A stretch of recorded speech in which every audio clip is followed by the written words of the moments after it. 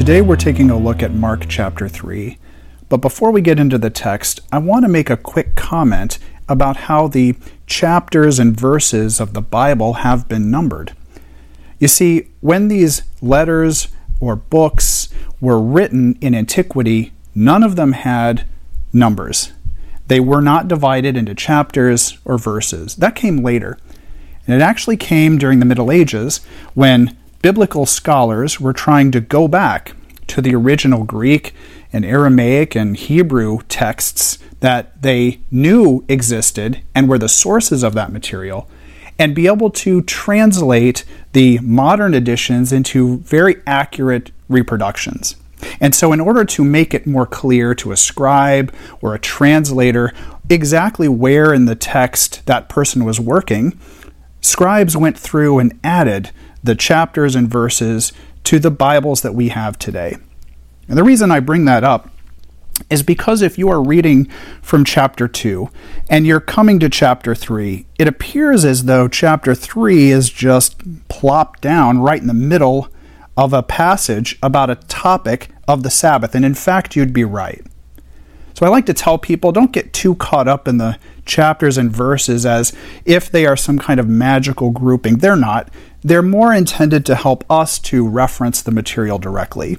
But if you were reading chapter 2, you would be perfectly legitimate in continuing on through chapter 3 as Jesus is talking about the Sabbath. Now with that in mind, let's go to the Word of God and read it together, and then we'll talk about it. Another time he went into the synagogue, and a man with a shriveled hand was there. Some of them were looking for a reason to accuse Jesus, so they watched him closely to see if he would heal on the Sabbath. Jesus said to the man with the shriveled hand, "Stand up in front of everyone." Then Jesus asked them, "Which is lawful on the Sabbath, to do good or to do evil, to save a life or to kill?" But they remained silent. He looked around at them in anger and deeply distressed at their stubborn hearts, and said to the man, "Stretch out your hand." He stretched it out, and his hand was completely restored. Then the Pharisees went out and began to plot with the Herodians how they might kill Jesus. Jesus withdrew with his disciples to the lake, and a large crowd from Galilee followed. When they heard all that he was doing, many people came to him from Judea, Jerusalem, Idumea, and the regions across the Jordan and around Tyre and Sidon. Because of the crowd, he told his disciples to have a small boat ready for him, to keep the people from crowding him. For he had healed many, so that those with diseases were pushing forward to touch him. Whenever the evil spirits saw him, they fell down before him and cried out, "You are the Son of God!" But he gave them strict orders not to tell who he was. Jesus went up on the mountainside and called to him those he wanted, and they came to him. He appointed 12, designating them apostles, that they might be with him, and that he might send them out to preach, and to have authority to drive out demons. These are the 12 he appointed: Simon, to whom he gave the name Peter, James, son of Zebedee, and his brother John. To them he gave the name Boanerges, which means sons of thunder. Andrew, Philip, Bartholomew, Matthew, Thomas, James, son of Alphaeus, Thaddeus, Simon the Zealot, and Judas Iscariot, who betrayed him. Then Jesus entered a house, and again a crowd gathered, so that he and his disciples were not even able to eat.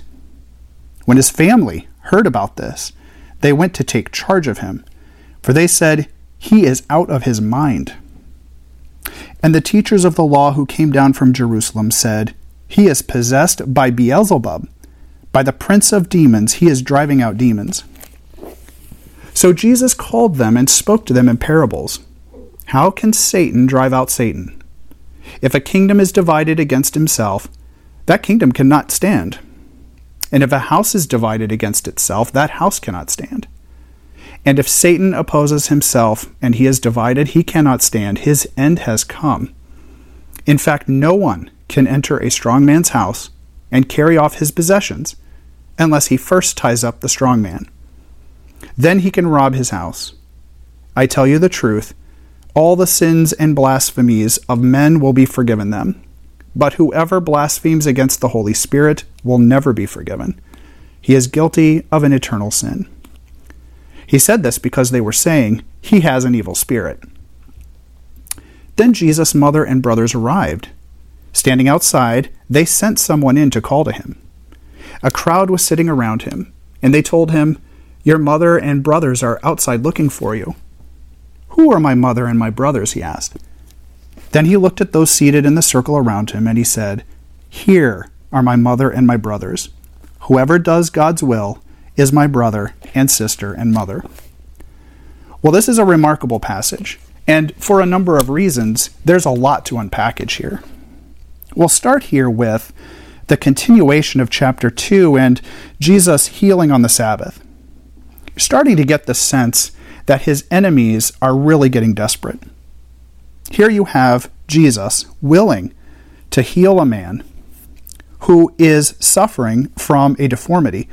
The shriveled hand in that culture meant he probably didn't work, or if he did, it was very difficult for him to earn a living. He would certainly be seen as an outcast in that society who was probably sinning, and God was punishing him for that. Here, Jesus' enemies are getting so desperate that Jesus knows in their heart what he's about to do is going to make them very angry. So he tells the man, "Stand up," and then directly asks his enemies, which is lawful on the Sabbath, to do good or evil, to save a life or kill.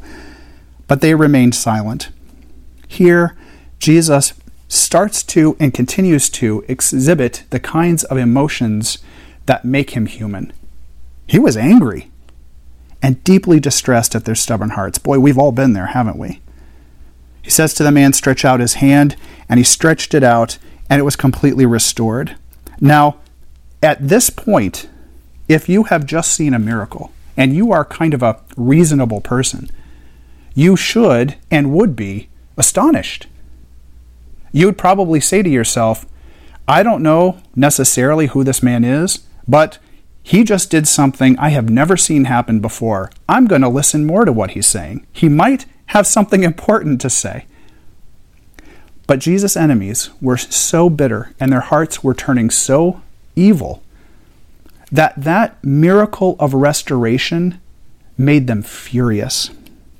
We see here the Pharisees went out and began to plot with this group called the Herodians. This is a reference to the more liberal, maybe Greek forms of Judaism that were happening in that culture at the time. This would be the non-Orthodox Jews who were aligning themselves politically with Herod and his group of non-Orthodox Jews. Well, here we see that not only is Jesus' enemies increasing, but his status in this society is increasing. We see in the very next passage how now we're seeing large crowds are starting to come to him from all over the region. Let's take a quick mental look at the region that we call Israel today.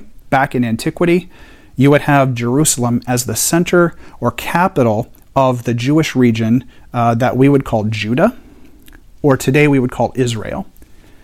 And Jerusalem, centered in that region that we call Judah, is surrounded. On the south, we have a region called Idumea. This is the region where the Edomites settled in antiquity. North of Jerusalem and Judea, we have Samaria. North of that, we have this region called Galilee. On the coast, more north, we have these places called Tyre and Sidon. This is the cities of Phoenicia, and today would be the modern country of Lebanon. And then, of course, across the Jordan, we would have additional regions, some settled by Jews and others settled by Greeks and non-Jews. So here we're seeing that Jesus' fame is really starting to spread. Now, I want to make a comment here that while I'm sure that Jesus' message was drawing many people, I have no doubt that his miracles were drawing maybe even more.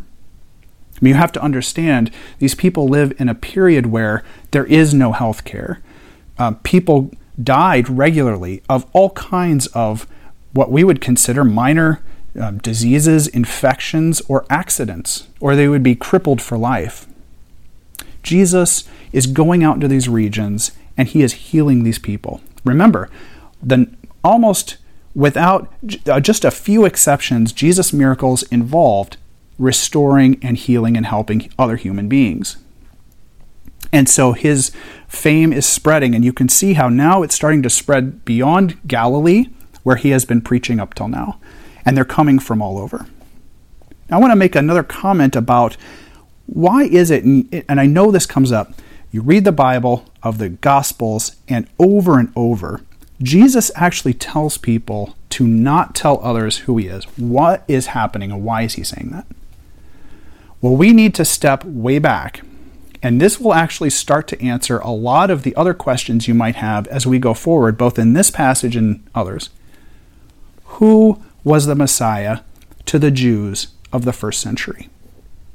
The answer to that question will help you understand the reaction he is receiving, not just from his enemies, but from his own disciples and even his own family. Who was the Messiah for the Jews of the first century? The Messiah to those people was this. It was a model of King David. The Jews expected and interpreted from their texts, that is what we call the Old Testament, and they would call their Hebrew Bible or canon of texts.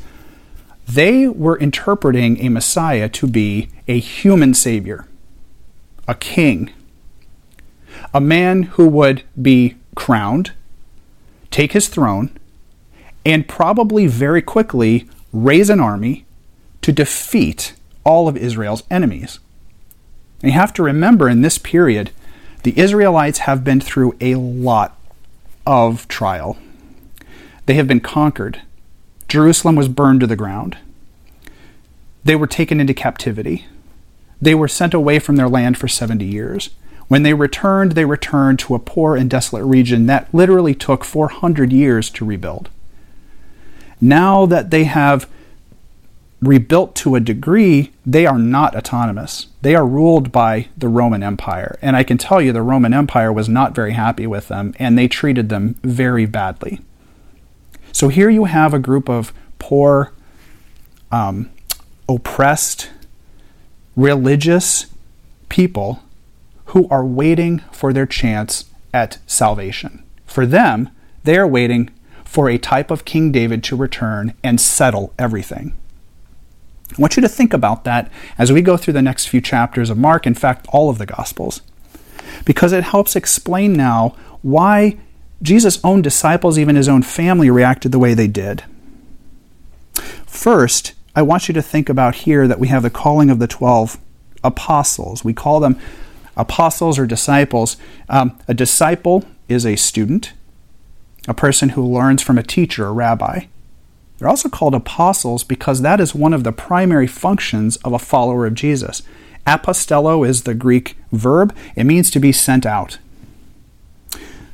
One of the roles of a disciple is to be a disciple. That is, to be a student of Jesus and to follow him and to copy him.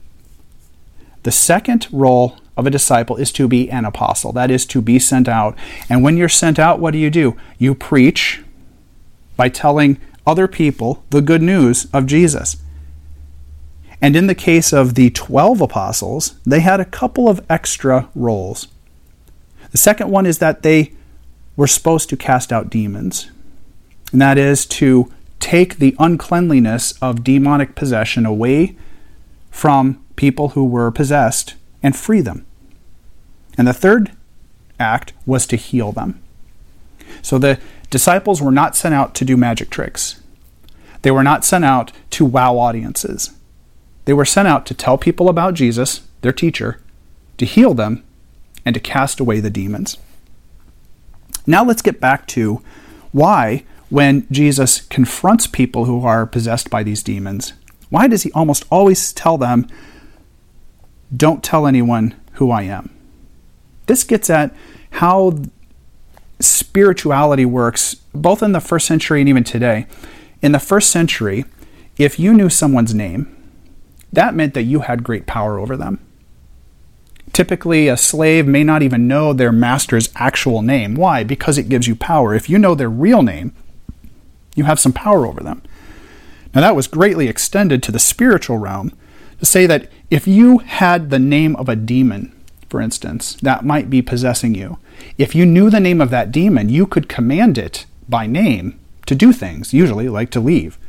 Or if you were feeling saucy, you could command demons to attack people, right? Now, in a way, that gives, I think, us much more control over demons than is really possible. But it definitely explains Jesus' power over them. Jesus is telling not just the demons, but even the people that he heals who are Jewish, don't tell people who I am. Okay, I want you to think about this for a minute. Given what I just told you, that most people of this era, I say everyone of this era, had the wrong impression about what the Messiah would be. If suddenly this guy named Jesus shows up and everyone starts saying that he is this military leader who has come to save Israel from the evil Romans, what is going to be the very next thing that happens to him? That's right. He's going to have the entire Roman army bearing down on him. And of course, we would today, as believers of Jesus, say, well, it wouldn't matter because he has power over the universe. He could stop them. Yes, but what he's trying not to do is stir up things among humans too quickly. He's trying not to get the humans too fervently whipped up into this frenzy. The only time he really has allowed that in his entire ministry comes on Palm Sunday. Because he knows the minute that he kind of lets the cat out of the bag and lets the whole world know, yeah, I'm the Messiah. I am the man who has come from God to save the Jews. The very first thing most Jews are going to do is put a crown on his head, grab their swords, and go, it's on. And they're going to start fighting. Jesus is trying to prolong this so that he can have more time to establish, first of all, the truth of who he really is. And he needs time to do that. And he's secondly also trying to establish personal relationships with people to build their discipleship, their maturity, and their character so that he can communicate accurately who he is, and that record will be here for us so that when things really do go down in Jerusalem, right before Good Friday and he's crucified, that enough people have heard his message and grown in their walk with Jesus that they're ready now to accept who he really is. But at this point in his ministry, we aren't ready for that, and Jesus knows that. So he's being very careful. I have healed you one-on-one. We have a personal relationship. Let's kind of just keep it between you and me. But I think Jesus also knew human nature as well. What happens when you tell someone not to tell a secret? They tell people. And we have ample evidence that people disobeyed, because he kind of knew they would. In fact, we're kind of glad that they disobeyed because we have records of what they said in the Bible today, 2,000 years ago. So let's move on. The next passage that we talk about is this Beelzebub passage. What is going on there? Well, here again, we see now that Jesus, in verse 22, has caught the attention of the teachers of the law from Jerusalem. Now, this is the big leagues, folks. This is the big leagues. This would be like saying today, Congress has become aware of a person in the United States who is saying things about the government, about the people, about the world. These are the power brokers in Jerusalem, and they pull the strings of the entire society. Jesus has caught their attention. But now they are even claiming something so ridiculous. It shows you their desperation.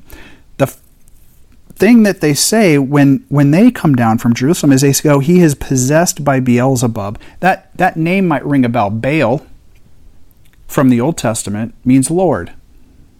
Zebub, meaning flies or insects. Lord of the flies. Prince of demons. He is driving out demons. This is a ludicrous argument. And this is what I'll say about Jesus. Say what you will about the man. He's brilliant. He is actually brilliant because he can always take an illogical, emotion-charged argument and turn it around on someone. And he does that here. He looks right at them and says, well, how can Satan drive out Satan? That's like saying that, the robber can have power over his friends and keep it. No, there's no honor among thieves. There's no unity among thieves. It makes no sense. Why would Satan be casting out demons when he wants those demons to do his dirty work? But the analogy that Jesus gives is really important here. It's actually a very big deal. He says, if a house is divided against itself, that house cannot stand. Remember that comment. We'll talk about that in a few minutes. Then he talks about, in fact, no one can enter a strong man's house and carry off his possessions unless he first ties up that strong man. And then he can, you would say, plunder or remove the possessions of that house. Who is Jesus talking about here? He's talking about Satan. The house is the world we live in, and Satan today is the ruler of that broken, angry, corrupt house. But it is divided because Satan cannot unify. And so Jesus is the only strong man who can enter that house and finally defeat Satan once and for all. Jesus isn't robbing the house. The Greek here is better translated as take away the stuff that was in that house and carry it away to safety. If you want to think of it that way, the possessions here are us. We are the possessions of Satan in his broken house. And when we give our lives to Jesus, Jesus comes in and he ties up Satan and he carries us away to safety. That's the meaning of this passage. But I don't think it's an accident that we have that story kind of nested within this talk about Jesus' family showing up. And this is the last thing I want to talk about today, which is a little shocking for people who have maybe not really read this or thought about this before. Think about what the text is actually saying here. Jesus entered a house and a crowd gathered, so he and his disciples were not even able to eat. When his family heard about this, they went to, the Greek is seize him, like the same Greek word used for capturing a prisoner. They came to seize him. They said, he is out of his mind. Just think for a minute what that means. We know from Matthew and Luke that Jesus' parents knew who Jesus, at least what God said Jesus was going to be before he was even born. He was going to be the Savior of the world. But here is his, and actually, side note, we know a lot about Jesus' family here. Holy cow, your mother and brothers are outside looking for you. Well, now we know that Jesus has a mother still alive during his ministry and at least two or more brothers, right? And we know that he has at least 4 brothers later in the text. But how crazy is this? Your mother and brothers are outside to seize you and take you away because they think you're out of your mind. What is happening? Go back to what I said earlier. Who was the Messiah for the people of Judea in the first century? He was a king. He was a conqueror. He was a military leader. And he was a human. His family has got to be wrestling with that now. Saying, look, we thought you were going to raise a rebellion. And his disciples thought the same thing. They're all jockeying for positions so that when this military conqueror takes over, they're at the top. They do that throughout his entire ministry, by the way. But they have it dead wrong. They all have it dead wrong. And Jesus is trying to make this point here. You are all dead wrong about who you think I am and who the Messiah is. I am not a military conqueror, at least not yet in history. I am not here to kill a bunch of Romans. I am not here to take all of you on a road show and put you in the king's court in Jerusalem and have a new monarchy where we're the tough guys and we lay waste to everyone around us, at least not today. This was really, really hard for everyone around Jesus to understand. They just could not wrap their heads around it. Instead, we've got this guy who's a poor peasant. He is healing people. He is really causing a lot of problems with the people in Jerusalem. Think again, too, this Messiah that the Jews expected would have been like a savior to them as well. They would have imagined the people from Jerusalem, if you were the real Messiah, they would have loved you. They should be supporting you because you're our guy, you're on our side. Instead, what is this family seeing? All of the important people in Jerusalem hate him. The teachers of the law hate him. The Pharisees hate him. As we'll see later, the Sadducees, the Sanhedrin itself, the high priests, they will all hate him. What is going on? If that's true, then maybe my son is crazy. Maybe he's not following the path we thought he should follow. This is exactly the point. Jesus is saying, you've got it all wrong. I love you, but you've got it all wrong. I am not the person you thought I was. In fact, I'm much better. And it's going to be a struggle for you, disciples, for years to come, to really wrap your head around who I really am. I want you to think finally today for this last piece. Does this happen today? You better believe it. For those who are not saved and those who have animosity towards God, those who he even says here in the text have blasphemed the Holy Spirit, those people who will never give their lives to Jesus, they have it all wrong. They don't really know the real Jesus. I would argue if they did, they wouldn't be doing this. And to some degree, maybe they do at some level, and that's what makes them angry. But you have to see even today, there's still many people that don't really understand who the real Jesus is. Is he a hippie? Does he just love everyone and there's no consequences? No, all of that's wrong. There is a real Jesus out there, and only by prayer and meditation and reading the Word of God and knowing the Word of God will we know who the real Jesus is. Thanks for joining us. We'll see you next time when we talk about Mark chapter 4.